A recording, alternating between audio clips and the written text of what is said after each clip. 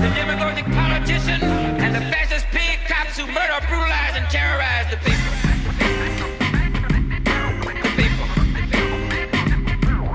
The future. I am the very near future of revolutionary. This is The Reality Dysfunction. Welcome, everybody, to Palo Alto College's Virtual Heritage Month 2020 with guest speaker, Dr. Ernesto Mireles. I'm Dr. Lori Rodriguez, and I'm the coordinator for the Center for Mexican American Studies at Palo Alto College. The Palo Alto College Annual Heritage Month celebration is a collaboration between Palo Alto College's Center for Mexican American Studies and the Office of Student Life, and features a series of engaging and educational events that are free and open to the public. The full calendar of events can be found on the Palo Alto College Heritage Month website. As with previous Heritage Month talks, toward the end of our discussion today, we will have an open Q&A using the Q&A feature available to all attendees. Additionally, students, please be sure to complete the survey located in the chat feature to receive credit for your attendance. We will be allotting time at the end of the talk to complete the survey. All attendees will be entered to a drawing for pack swag and giveaways, including a copy of Dr. Mireles' book, which was graciously donated by Dr. Mireles. Winners will be announced on the PAC Student Life Instagram platform toward the end of the Heritage Month series. And so today we continue our Heritage Month month-long celebration with an engaging discussion with Dr. Ernesto Todd Mireles, author of Insurgent Aztlán, The Liberating Power of Cultural Resistance. Ernesto Todd Mireles has worked as a student, community, union, and electoral organizer. As coordinator of the Frantz Fanon Community Strategy Center at Prescott College, he organized for the United Farm Workers, United Steelworkers, and American Federation of Teachers. Mireles is the co-director of the Social Justice Community Organizing Master's Program, where he teaches community organizing. He holds a Master of Social Work in Organizational and Community Practice and a PhD in American Studies from Michigan State University. Mireles is working on releasing a second book of shorter writings entitled La Chicanada, Journal of Revolutionary Thought. Mireles is completing a documentary titled War of the Flea, Fight for Chicano Studies. And now a little bit about the book we'll be discussing today. Insurgent Aztlán examines literature produced by the Chicano movement in the United States from 1848 to the present to analyze how specific Chicano literary tropes originating in pre-conquest Mesoamerican culture have persisted throughout the centuries, solidifying into present-day themes of political cultural resistance for the modern Chicano. Insurgent Aztlán shows how national liberation theory and anti-colonial history created specifically through literature by the colonized is oppositional to colonial history in the United States. Within this oppositional context, insurgency theories of Third World liberationists, as well as the role of literature in national liberation struggles, are analyzed and applied in an examination of the Chicano movement in the United States and the literature it produces. It is also the 2020 International Latino Book Award winner. So Dr. Mireles, welcome to Palo Alto College and congratulations on your award. Thank you. I appreciate that. I'm really excited to be here and looking forward to this conversation. Thank you. Thank you for being here. We are too. So if you can let us know, Dr. Mireles, most of us have not read your book yet, but hopefully we will soon. Hopefully. Can you give us, hopefully. Can you give us a brief overview of what your book is about and what motivated you to write it? Yeah. Well, the description that you just read is, it's really good. Every time I hear that, I'm like, wow, that sounds like a really good book. So, what we're really looking at is Chicanx literature, right? And the thing that I'm trying to do is I'm trying to decide in this book, what kind of literature is it? I mean, and so when we think about the Chicano movement, right, we think about it, in a lot of different ways. But one of the ways that it's been posited right from the very beginning, and I mean, even like from 1848, and I'm not saying there was a Chicano movement in 1848, but there was a thing that was happening there. And it's really about liberation, right? About throwing off the sort of colonial status that was imposed on us by the United States after the Mexican-American War, and it's a response to the oppression, right, that we've been facing. So part of what has happened, though, and this takes us forward. My personal interest has always been very much in organizing, community organizing, union organizing. And that's the work that I've done for the majority of my life outside of the academy. Around 2000, well, it wasn't around, it was right after 9/11 happened. I was watching the news, like many of us were, very intently. And I began to notice that newscasters were they were being very deliberate about who they called terrorists and who they called insurgents. And that sort of struck me because having a degree in journalism, a bachelor's degree in journalism myself, I could tell and I knew that when I was hearing those distinctions, that those things meant two very different things. Unlike the way that most people thought about those two terms, they kind of made them synonymous with each other. And so I looked up what an insurgent was because I felt like I was pretty sure what the definition of a terrorist was. And so I looked up what an insurgent was, and I realized that, from the definition, an insurgent is a person who is fighting against an occupying power. And as I was beginning my graduate work, I started to really think about that. And I started to think about whether or not the Chicano movement was an insurgent movement. And that led me down sort of a rabbit hole. It was a good rabbit hole of looking at what's called resistance literature. And I was particularly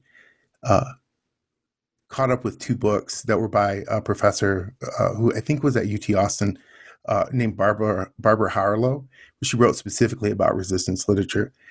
And that's what really set me down this path of writing this book, because what I was really trying to figure out was if the literature that we were producing through the Chicano movement, Chicana, Chicano, Chicanx literature, is resistance literature. And if it is resistance literature, then that that has certain implications for the future, the same way that it's had implications around the world in different national liberation movements. Nice, thank you. Yeah. So your book talks about the history of indigenous and Chicanx resistance to white settler colonialism. Can you explain the concept of white settler colonialism to us? Yeah, I think so. There's different kinds of colonialism. I mean, there's the sort of colonialism where somebody goes and they just they extract resources from the country. They use the resources to make the mother country rich. That's kind of the way that a lot of people really think about colonialism. Settler colonialism is a little bit different in that people from the mother country come and they stay in the colony. And as a result of that, they begin to see the land that they've occupied as kind of a homeland or a motherland for them. So part of what happens, and I think that this part is actually really interesting too, because a large part of what had to happen in terms of looking at or making a determination about whether or not, Chicano literature is resistance literature was really looking at national liberation movements from around the globe. And so, read a lot of Mao, read a lot of Fanon, Ho Chi Minh, Cabral, and really looking at like the intersection, right, of culture and politics and resistance. So Cabral has this really interesting idea that is a huge part of this book when he talks about the return to history. So what he's positing, and there's two particular pieces. There's a speech that he gave in 1966 at the Tricontinental Conference in Cuba, Havana. And the name of the speech is called the Weapon of Theory. And what Cabral is saying is that for those of us who are colonized or come from colonized people, that we have, there was a moment before colonization that, there was sovereignty and there was national identity. And that at this moment of colonization, this moment of conquest, that history was interrupted. And that the period that we live in now is this period of colonialism, of settler colonialism, because the history that we live in now is not our history. It is the history of the settler. What we're trying to do, or what our purpose is to find a way to return to history. And Cabral and Fanon and Mao and all of them, they call it that the national liberation movement. And so thinking about, when we talk about decolonization, when we talk about, when we talk about decolonization, right? I mean, what we're really talking about is national liberation. And so thinking about like what that means to actually return to history. So when people use the term Chicano, Chicana, Chicanx, when we talk about our indigenous past, our indigenous roots, I mean, what we're really attempting to do is find a way to reassert this this history, right? To return to history. But what Cabral and Fanon and all of them make very clear is that we can only return to history as a national grouping. We can't, we can't necessarily do that individually, right? That's something that has to be done as a group. And so settler colonialism is the exact opposite of that. It is the structure, is the hegemonic structure that has settled over this land that tells us that our history is George Washington and Thomas Jefferson. It is the structure that tells us that, that we are lesser than, right? That we are the other, even though this is land that was controlled by different parts or different portions of our ancestors, right? Obviously different people in different parts of the hemispheres, but still. So yeah, you have settler colonialism, which is the history, right, of settlers from Europe here in the Americas, and then you have the national liberation movement that opposes it. And these two things are diametrical to each other.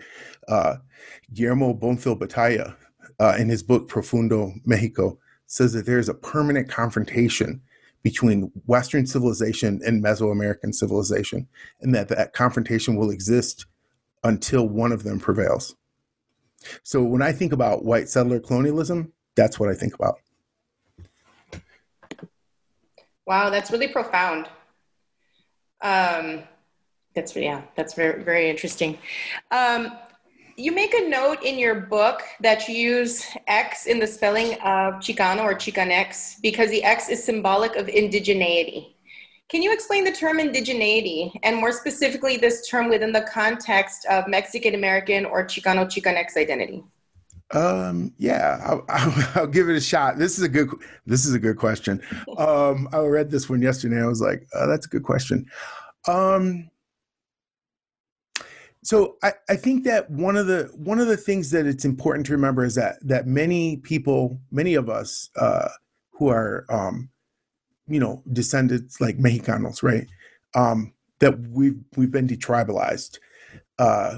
And it doesn't mean that we can't figure out certain things or that we can't know, but it's different, I think, for us than it has been for a lot of, for the people, our indigenous cousins who were here in what we call the United States.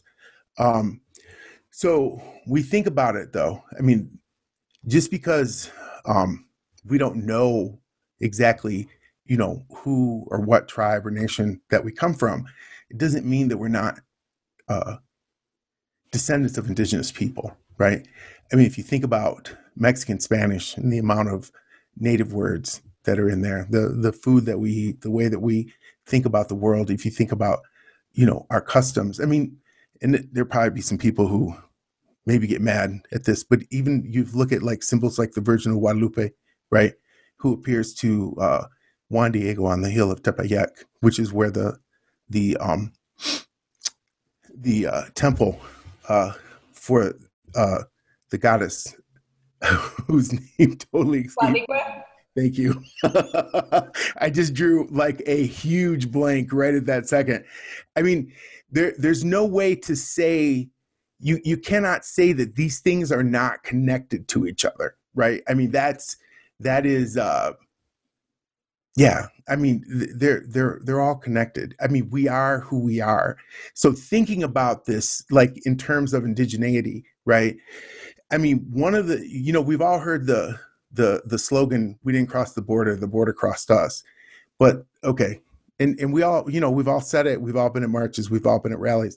But that's true, right? It's not like a catchy little phrase. It's not a thing that we're saying to make ourselves feel better. That is actually true. We have always been here, as our ancestors have always been here, right? We are indigenous to this continent. And so that's a claim that we have to make as a community. That's a thing that we have to accept, is that we are a part of the lifeblood of this continent. Just within the last week, an article came out that was written by Ian Haney Lopez and another person whose name escapes me, but they did a survey, and it wasn't a huge survey, but in this survey, 3 out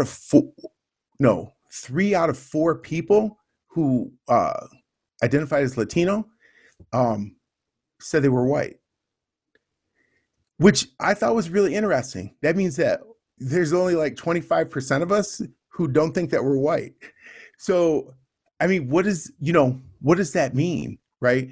As we're looking at this, and the more that we sort of accept that rhetoric, the more that we think about ourselves in terms of somebody who actually, came here. Like, I mean, like, how do you come to the United States if your ancestors have been here for innumerable centuries? You can't come here. This geopolitical border that's been drawn is irrelevant to the history, to the existence of this continent, and to the existence and the movement in the mass migrations of the people who have or who are the descendants of people who have always been here, right? So when we take on that claim of indigeneity, I mean, really what we're doing is we're saying we belong here. We are not other, right? We are not, I mean, we're not other. We are a dispossessed nations, struggling, resisting to come back to history, right? To return to this place that is rightfully ours. The same way that it is for everybody around the world, the same way that it is for Palestinians, the same way that it is for Chechens, right? The same way that it is for the Kurds. I mean, these struggles have international dimensions, and the Chicano struggle is no different, right? So when we claim indigeneity, that is what we're doing. We're placing ourselves within these international struggles within an international framework. I think you did a really good job of answering that. Thank you. All right. You said, let me give it a shot. I'm like, that was really good. And so that goes back to, so I know students oftentimes, just as a follow-up question, students oftentimes ask, well, what is the difference between Mexican American and Chicano, right? So that would be a good explanation of why you would claim Chicano, is claiming that indigeneity, right? Claiming that belonging, right? I think so. I think that I think the other thing that's important to remember is this: words matter, but their definitions change, and they're constantly in flux, right? And actually, the fact that it's constantly changing, I believe, verifies and speaks to the dynamic nature of what it means to be Chicano in the United States right now, right? Because if it wasn't changing, if it wasn't in flux, if there wasn't a debate, right, then the conclusion of my book would be, I think, very different. And it would, the conclusion then would be that there is not a resistance movement among Chicanos in the United States. Because the only way that can really happen is if we are in doubt, right? I mean, definition, I would argue, is death, right? As soon as we can define something, as soon as we say, this is what this thing is, that's over. It's done. It's like Latin, right? It never changes. It's always the same, but that's not who we are. We are in flux. We are constantly changing, constantly evolving, constantly debating. And I think that is also very much a condition of this idea of indigeneity that we were talking about. Thank you for that.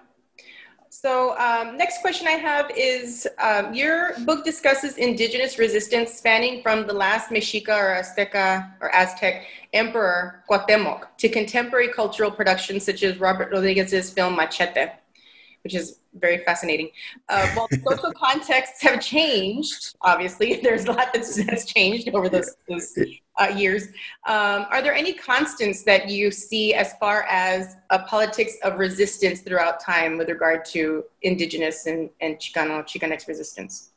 Yeah, I think that from the very beginning, if you look at these ideas, like the idea of Aslan, these are all ideas that I talk about, concepts that I talk about directly in the book. Aslan, the Virgin of Guadalupe, the Mandato. At their core, what they're doing is they're either saying these guys got to go, or they're saying they're gonna go. Right? I mean, the whole idea of Aslan centers around sovereignty. Right? It centers around a reemergence into history. I mean, that's literally what the idea of Aslan is. With the Mandato, that part was actually really interesting because, I had grown up reading that and, as a kid, and I was, very inspired by it. But it's a speech that was actually probably wasn't written until the 1950s. And it was put out by a Mexicanist group in Mexico in the 1950s. And so but I think is also very interesting. And I don't think that it, what's the word I'm looking for? I don't think it diminishes the power of it at all. I think that it is very much still a carry through. I was talking, actually one of the guys that I write about in the book, Curly Talapayawa from Albuquerque, New Mexico. I spoke to him for a long time about this particular piece because he's, I think, very much an expert on these writings. And he said that he believed that this speech was taken from one of the codexes, and he showed me the part that he was talking about, and it's very similar, talking about the children and teaching them and all of this, but it's much more poetic language in some ways, as Nawa is. And so I think that that's sort of the constant. I mean, even if you come right down to Machete, right? I mean, it's a fascinating movie. It really is. And it came out right as I was writing this book, as I was really engaged in the writing of it. But I think that there's a couple of things about Machete that cannot be overlooked, and one of them is that this is really one of the first movies where you have Mexicans or Chicanos who are not fighting each other, right? They're fighting white people, and they're fighting them in a way. They're fighting them for political reasons, right? They're not fighting them for personal reasons. This isn't about vengeance. It's not about honor. It's about politics. It's about who belongs. So you have this whole network of people who are sneaking individuals, into the United States, and how do you protect that? And then the whole idea that this group of people would stockpile arms, right? That they would have this network. I mean, the whole thing is fascinating, and I think really represents a leap forward, but is also taking these same ideas, right? We're not foreigners. We are not the other. I mean, even in the end, when Robert De Niro was killed, and they're using the same lines about welcome to America. I mean, this there's a lot that's happening there. But this, I think that it goes back to this idea, like when we were talking about indigenous resistance, right? I mean, from the very beginning, it is, we will rise, we will continue to learn and to teach. I mean, let's go, and I think this part's also very interesting too. I mean, if you go back to even the Virgin of Guadalupe, I mean, all of this happens 12 years after the fall of Tenochtitlan, right? There is no way that anybody can say with any sort of absolute certainty that the Spanish, 12 years after the fall of Tenochtitlan, had Mexico, what we call Mexico, under control, right? So, to think of it as anything other than like this uh, movement of resistance is, it just isn't going to work. And so when we think about when Aslan emerges, right, in 1969 at the Chicano Youth Conference, I mean, people knew about it before then, but they hadn't really talked about it. But the way that it's been reimagined since then, the way that it's been written about, the countless books and dissertations and articles that have come out about this idea of Aslan show that there is some seriousness about this idea, that it's not just a thing, And so one of the debates that we had during my PhD program when we were talking about Aslan was there were some people there who were all like, "Oh, nobody ever talks about that anymore," right? But they do talk about it. They call it the Reconquista. They call it immigration invasion. Samuel Huntington's 2004 article, The Hispanic Challenge, and the book that he wrote subsequently after that, Who We Are. This is what he's talking about. He and Lou Dobbs and all the rest of them. I know Lou Dobbs ain't on TV anymore, but he spent a lot of time talking about the Reconquista. They're talking about this, the re-indigenation, right? The re-Indianization of the Americas. I mean, that is their worry. That's what this wall is about, right? They're trying to stop something that they see will fundamentally alter white Anglo-Saxon Protestant society here in the United States, and that is what they're trying to stop. So, when we think about resistance, I mean, there's all these things that are happening, right? And like there's a slogan that says that my existence is resistance. I'm not really so sure about that, especially if 3 out of 4 people think that they're, Latinos in the United States think that they're white. I'm not sure that our existence is resistance. Resistance is intentional. It is directed. It has a political element to it, not just a cultural element to it, right? It has a political element to it. And I think that all of these things, I mean, this is the sort of glue that holds all of these ideas together, is the political element. Thank you. So you mentioned the term Aslan several times. For those in the audience who aren't familiar with the term, can you give a brief definition of what this concept of Aslan is within Chicano Mexican American politics or political identity? Yeah, just real quickly. I mean, Aslan is the place where the Mexica, the Aztec, immigrated from to central Mexico. There, where Mexico Tenochtitlan was built. Nobody really knows where it's at. There are some people, notably Roberto Rodriguez and Apache Maiz, who spent and wrote books. They spent quite a bit of time researching this and wrote books about it. Sort of like pinpointing the maybe the location of it. I think that I agree with both of them and their findings. It's not like disagree or not agree. I think that what Maiz has to say about it is a little bit more to my personal liking. And he's saying that Aslan is, it doesn't actually matter where Aslan was. What matters is, are we ready to begin building it? So, at one time, a location in the 1960s during the Chicano Power movement, Aslan really became people really started to think of the entire Southwest as Aslan. And so that's why they talk about that. The states, Texas, Arizona, New Mexico, California, as being Aslan.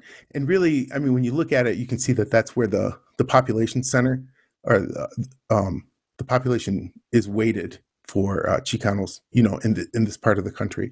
Although that's changed a lot in the last 30 years.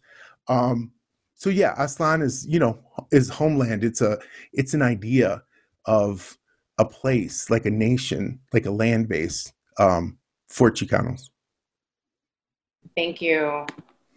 My next question is, in your book, you discussed the Tucson Unified School District and how its Mexican American Studies program was shut down through the passing of House Bill 2281, making it essentially illegal to teach Mexican American studies there. It was later reversed, right, as being discriminatory and unconstitutional. What do you believe is the importance of Mexican American studies or ethnic studies in general within the context of your book? I mean, there's a couple of things. One, I mean, the Tucson program, the MAS program. I mean, if you look at the statistics for that program, one of the things that becomes immediately clear is that it was the most successful education program for Mexican Americans in the history of this country, hands down, right? I believe that they achieved that success through through some excellent teaching. And I think that I know that the people who were involved in that were they were in it, right, to win it. Like this was very important to them. But I think that ultimately what happens, and I think that what makes it important is what they were doing or what they did was they sort of pierced the veil of hegemony, right? And they started to really help their students see, what was really happening in terms of like their own, economic situations, their own cultural situation.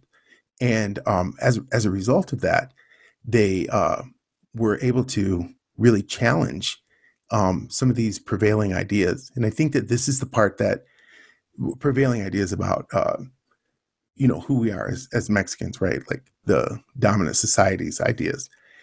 And I think that this was this was a big part of it. Think about it.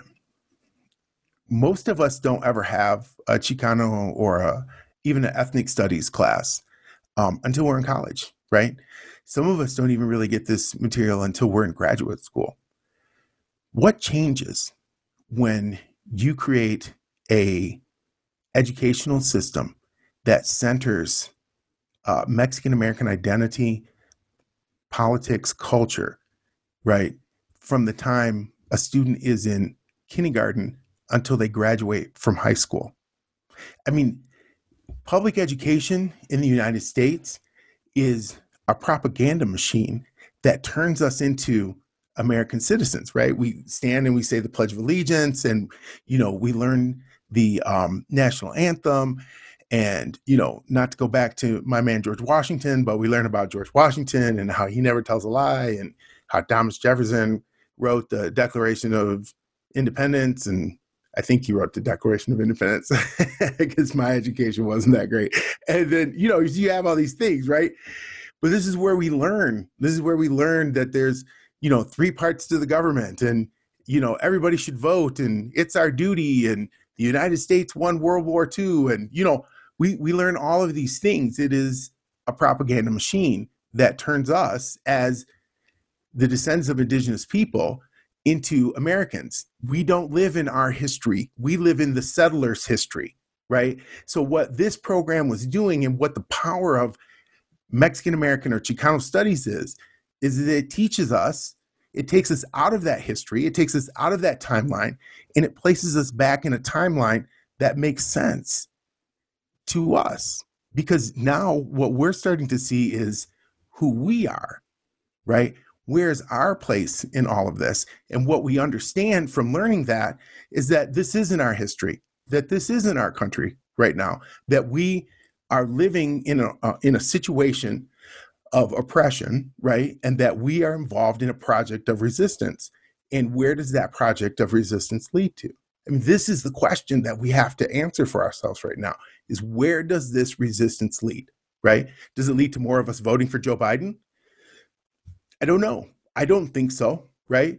Does it lead to more of us becoming millionaires? I don't know. I don't necessarily think that that's where it leads to. But I mean, it's a question that we got to slug this out among ourselves, right? This isn't this conversation that we're talking about here, and particularly even this, like when we think about the importance of Mexican American studies, right? That is not a conversation that we have or that we can have meaningfully with people outside of our community. That's a determination that we have to make for ourselves. How important is this, right? I think that's the thing that we have to keep in mind, is that ethnic studies, Chicano studies, Mexican American studies have the potential to pierce, the veil of hegemony, and to pull that curtain back. Then we can see the guy who's operating the machine back there. And I think that's the part, that's the danger of what was going on. And I think that's what was outlawed in Arizona. Nice, thank you. Next question.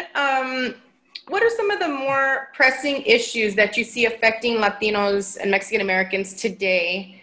And I would say Mexican Americans more specifically, that are informed by this legacy of white settler colonialism? And what are some ways that we can resist and overcome these issues? Excuse me. Wow, there's so many issues. Of course, the first one that everybody talks about is immigration. Like it jumps to mind. There was a recent study, within the last 3 or 4 years, by the Pew Hispanic Center, where they were asking people what the top issues facing the Latino community were in the country, and actually, immigration came in at number 4. Education, prison, employment, all of those things came in above immigration. And it's not that immigration isn't important. I mean, let's think about this. I mean, I think this is actually a nice segue into this question. I mean, they say there are somewhere around 60 million Latinos in this country right now. Okay. So let's just say, for the sake of argument, that that's true, that there are 60 million of us, right? The vast majority of that 60 million people do not have immigration issues at all, right? If that's true, then why are there kids sitting in cages in detention centers right now? Why? How can that be? There are 60 million of us, right? How do we let that happen, right? And you can only blame that, I think, to a certain extent, on disenfranchisement from the political system. Because sure, we've been disenfranchised from the political system, but there's no question about it. But there are 60 million of us. That's enough to create our own political system. We don't have to. So this is the thing.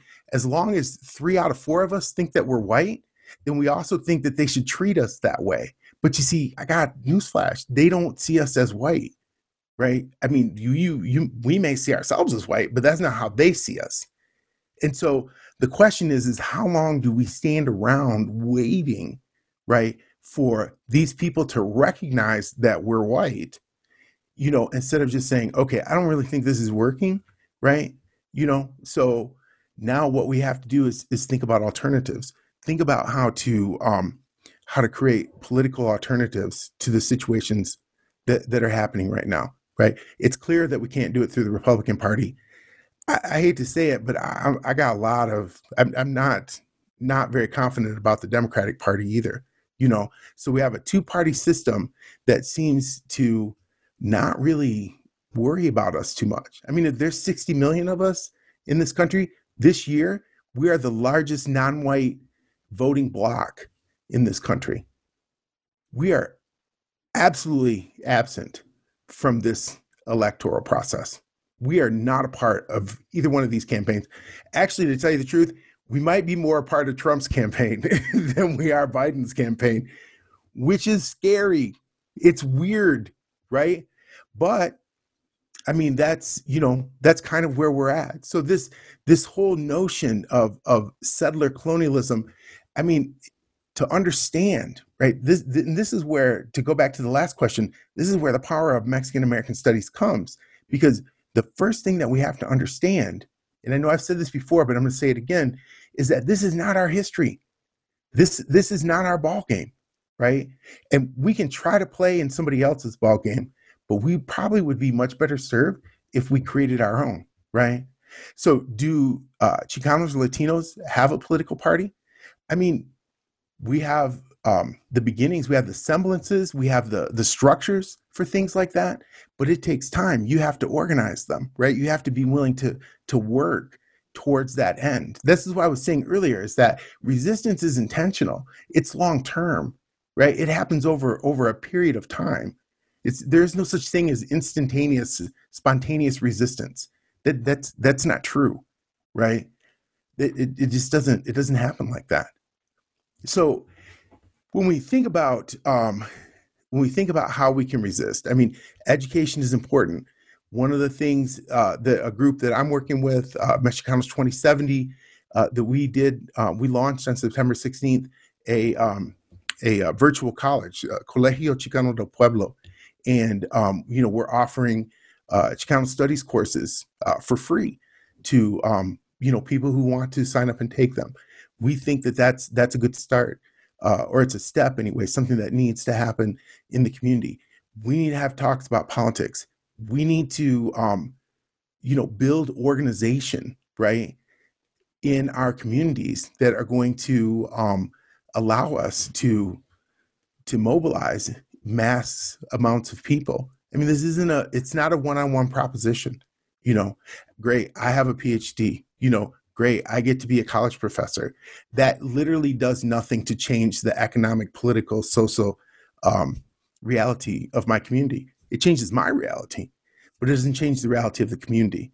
And particularly if we don't find a way, right, to take these things that we've acquired, these skills or these this knowledge that we've acquired, and reapply it back into the political resistance of our community, then, I mean, again, it doesn't, we're just playing into this whole idea of settler colonialism, right? Where the individual is paramount, where the individual is the one that stands above. I mean, you see it last night in the debate. I mean, there are two individuals, right, who are just hammering away at each other.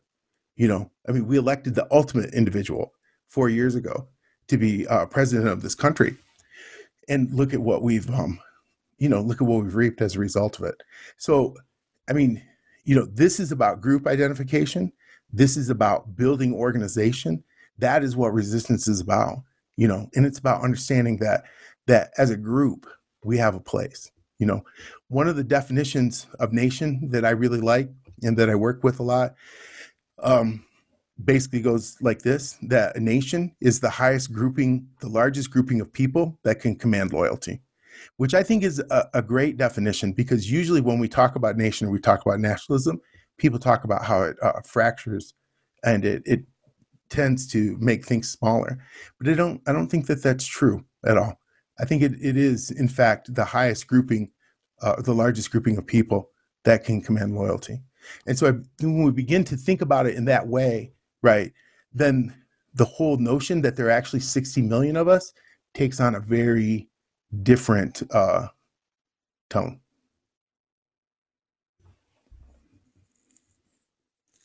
Thank you for that. So those are that was the last of my moderator questions. We're going to switch now to the Q&A session. We have some people that have asked some questions in the chat, and anybody who's wanting to ask a question, you can use your Q&A feature right now and type in a question for Dr. Mireles. So one of the questions that came up is from Sonia Hernandez. She says, the fact that Hispanics and Latinos don't have options other than white in government forums, such as the census, do you think that is why many identify as white, because of the lack of options on forms to identify? Yes and no. I think that you can. There's every form that I've ever seen always has a other. I mean, you can always write yourself in, whatever you want to be. I mean, this is the thing, right? Is that there is no law. You are under no legal compunction to identify yourself as anything, right? That is that is information that the government is collecting. You don't have to write either one. You don't have to write anything is my point. So doing it, one, is an intentional act because you're not under any compulsion to do it. And I think, thinking through what it is that you want to be. The other thing is that I really do think that there are a lot of us who really do think that we're white. I mean, straight up. I mean, there's a whole bunch. I got them in my family, and I know you all listening got them too. Like, they straight up think they're white, and so it's just like, and it's amazing. It's just like that's not going to work out for you the way you think it's going to, and that's not me being a hater. That's just me, after 54 years of life, watching how that plays out for people, and it doesn't usually play out pretty good. I mean, there's one or two, they'll make a lot of money, but I mean, that's also, the economic system that we live in. Not all of us are going to rise to the top. And so I guess, a lot of it depends on, what you're willing to do to achieve that. So that's why I say yes and no, right? I think it's partially that, but I think it's also partially what a lot of people really believe. What about the Native, just to follow up on this question, my own follow-up question, what about the, there's usually, you can check Native American, right? Mm-hmm. And people oftentimes don't if they're Latino, Mexican American, because as you referred to before, we've lost our tribal affiliation in that history of colonialism, right? So you feel kind of like, well, I'm Native American, but then it's like, sometimes it asks follow-up, okay, what tribe? And you're like, I don't know, right? But yeah. I know I want to identify as Indigenous Native American, right? And so it's also, those forms can be limiting, right? And kind of, silencing in a lot of ways. We're okay, then prove it, right? Prove which tribe that you're from, right? Or even, through, scholarships, right? You have to, if you're Indigenous, you have to, have a tribal affiliation to be able to get those benefits, right? Mm-hmm. So I'm just wondering, because a lot of my students will ask, well, then what do we check, right? If there's only white and, then there's Native American, but then, what do we put under that? And so it's like, it's basically kind of subverting the forms, right? Subverting that whole system. It's like, write it in, right? You're going to, identify yourself as you want to be identified, regardless of what the forms are making you write, or check. I mean, in the 2010 census, 179,492 people who are also identified as Mexican American wrote in that they were Native, that they were Indian, making Mexican Americans the third largest grouping of Indians in the United States in the 2010 census. I mean, there's a lot of things. Like, I hear this on campus with my students all the time too. And I think it's interesting. If you look at anti-colonial writers of the past, I think I'm thinking particularly of Fanon right now. And what Fanon was saying was, when he was talking about Africa at the time, but he was basically saying that colonialism, or the colonizer, they're not worried about what this person is doing or what that group of people are doing. And they don't make that distinction among themselves, right? They don't care about that. That's not what they care about. And so as a result, what Fanon is saying is that the response of the indigenous or the colonized has to be continental in breadth, right? We also have to stop thinking of ourselves as these, and this doesn't mean that people give up their identity, but we have to think about ourselves as bigger than these tribal groupings that we've come into, or that we're being pushed into. Even like as Chicano, right? Like, if we say that Chicano is a tribal grouping, we have to think about ourselves as bigger than that. We have to think of ourselves as indigenous people. There is a system of settler colonialism that has taken over this entire hemisphere, right? This entire side of the globe is ruled by this system of settler colonialism. There is no way for us individually or as individual groups to oppose settler colonialism. It's impossible. If it was possible, then we wouldn't be in the situation that we're in right now, right? This is one of those let's learn a lesson from the past moments, right? We can only do this if we do it together. And if we start arguing with each other, or denouncing each other as imperialists, right? Because we have ideas about being indigenous, then I mean, really, all we're doing is playing into the hands of settlers. Thank you. Let's see, we have some good questions here. So as a follow-up to that question about the census, someone said, I identify as detribalized indigenous, but have been so colonized that I feel guilty for doing that. So some people feel guilty for identifying as indigenous when we've been, like you said, so socialized, right? Into the settler colonialist culture, right? So here's a good question here from John Anderson. So he says, why does group identity have to clash with other races, with government? Should I be held responsible for the animosity given to Anglo-Saxon settlers' actions? I was under the impression that both natives, Hispanic, and whites fought for Texas independence and then joined the Union. Whites were not the majority in those actions. Our ancestors chose that. Is it important? So is it important to throw that away? So that's complicating things a little. I mean, maybe you could help me out with that question a little bit. You think you could give me some like an interpretation of that question?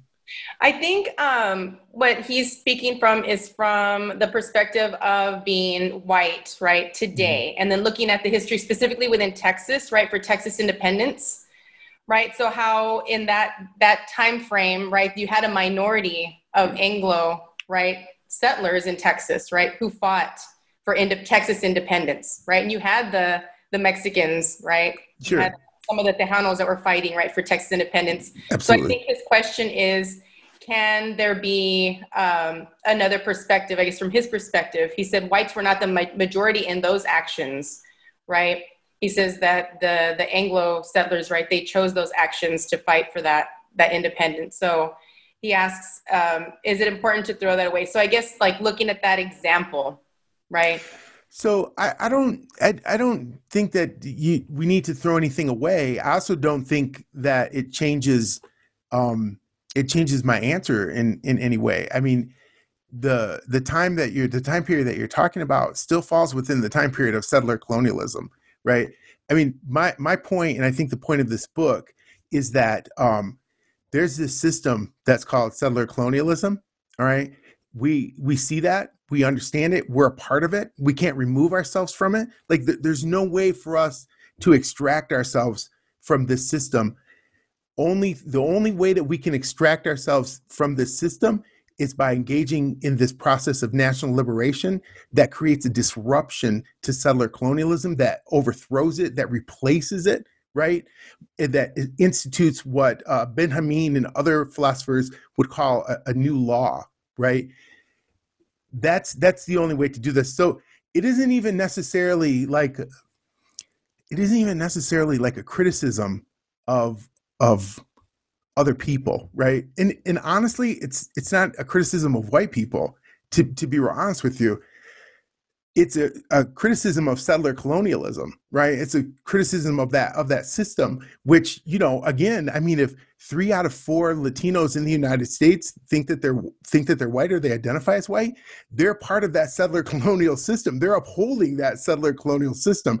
So this isn't an attack in any way, shape, or form on anybody. What it is, right, is an exhortation to other people, to that 25%, to say, hey, what are you guys thinking about right now, right? Because, I mean, I'm going to be real honest with you. I didn't write this book for white people. I wrote this book for other Mexicans, right? This is a conversation that I'm trying to have inside my own community. And it's really not about attacking other people.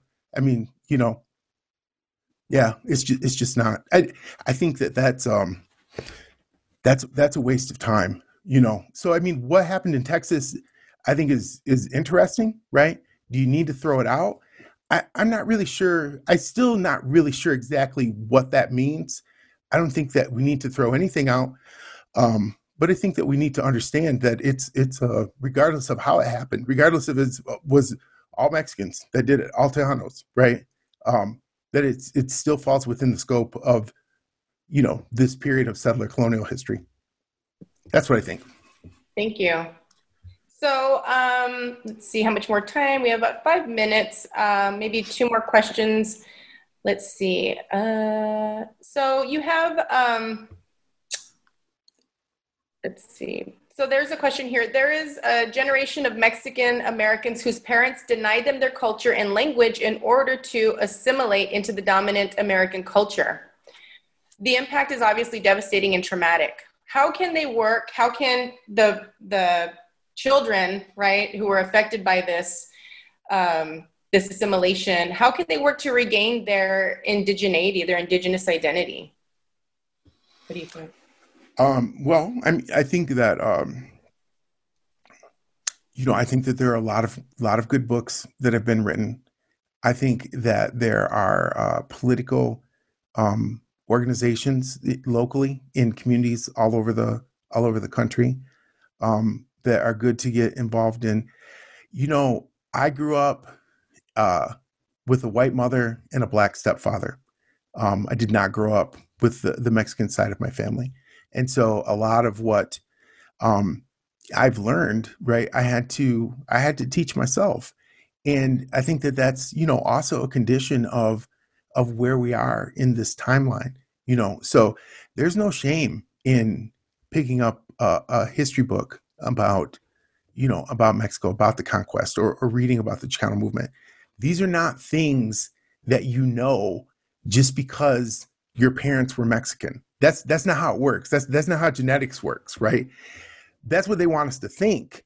That's also a part of this system, right? In thinking that we are authentically, that there are things that we know because of who we are. But culture is not passed on through genetics. Culture is passed on through material condition and through the experiences that we have in the world. And so if you don't have those experiences, right, then there's no way that you can know that. Resistance is intentional, right? Learning your history is intentional. It is resistance. Learning culture, parts of your culture, right? That is intentional. That is resistance. I never cumbia'd until I was in college, right? Never did. Never had the chance. Never had the opportunity, right? Love cumbias. Never even heard one until I was in college, right? This is the thing that we have to keep in mind, right? Is that we cannot allow any sort of sense of failing on our part, right? We're not failing as Chicanos. We're not failing as Mexicanos. That's not the thing, right? Because there isn't necessarily a way to fail at that, right? There's really only a way to succeed at it. Because you don't know, that doesn't mean that you're a bad person. I mean, but we hear this all the time, right? People are like, oh, I feel guilty because I don't speak Spanish as good as I should, right? Or I don't do this, or I don't do that. I mean, these things that is the colonizer's voice inside your head telling you, just let it go, right? Just let it go. It's really not that big of a deal. You don't need to resist. Everything is going to be fine, And so when they first come, they do that through the military, right? But after they've been here for a couple of centuries, they don't need to do it that way anymore because we do it to ourselves, right? And so we're the ones that are keeping ourselves in check right now, right?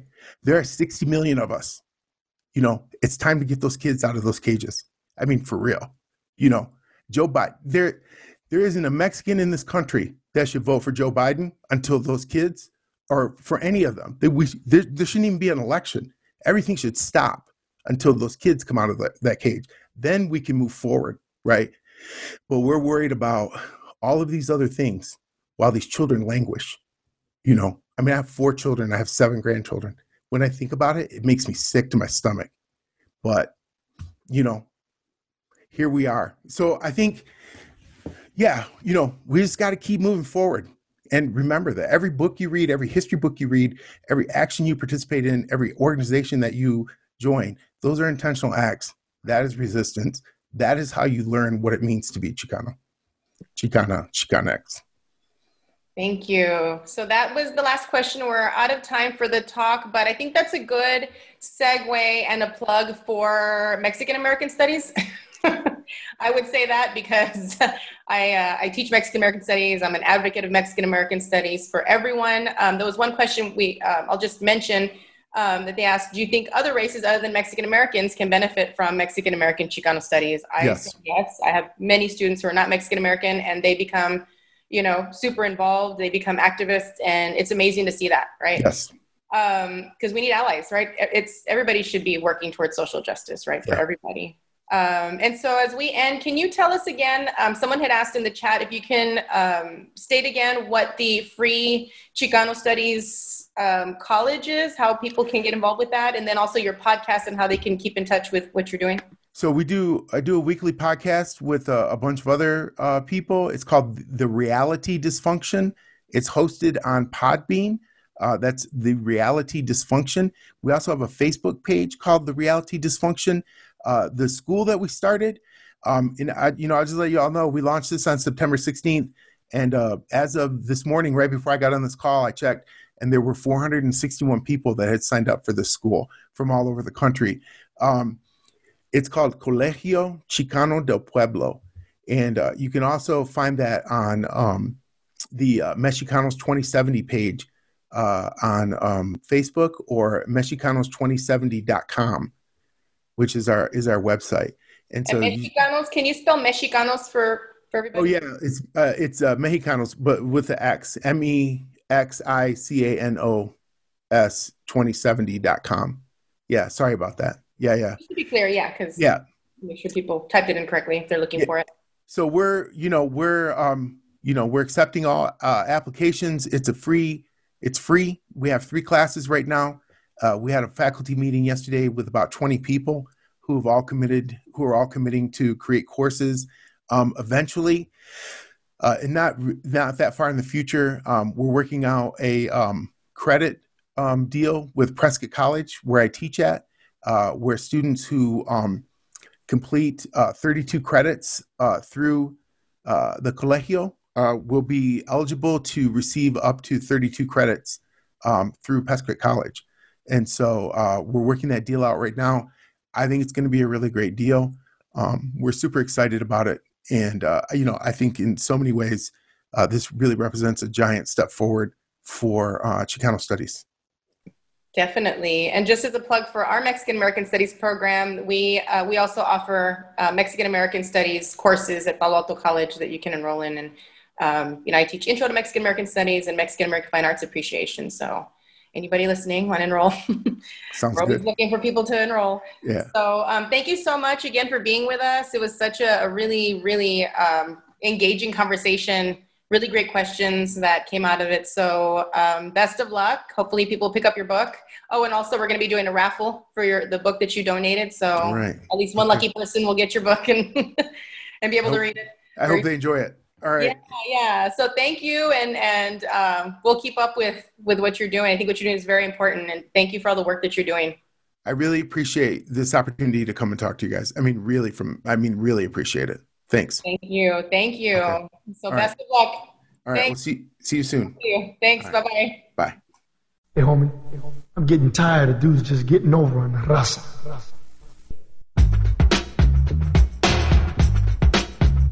This is for the raza. This is the reality dysfunction.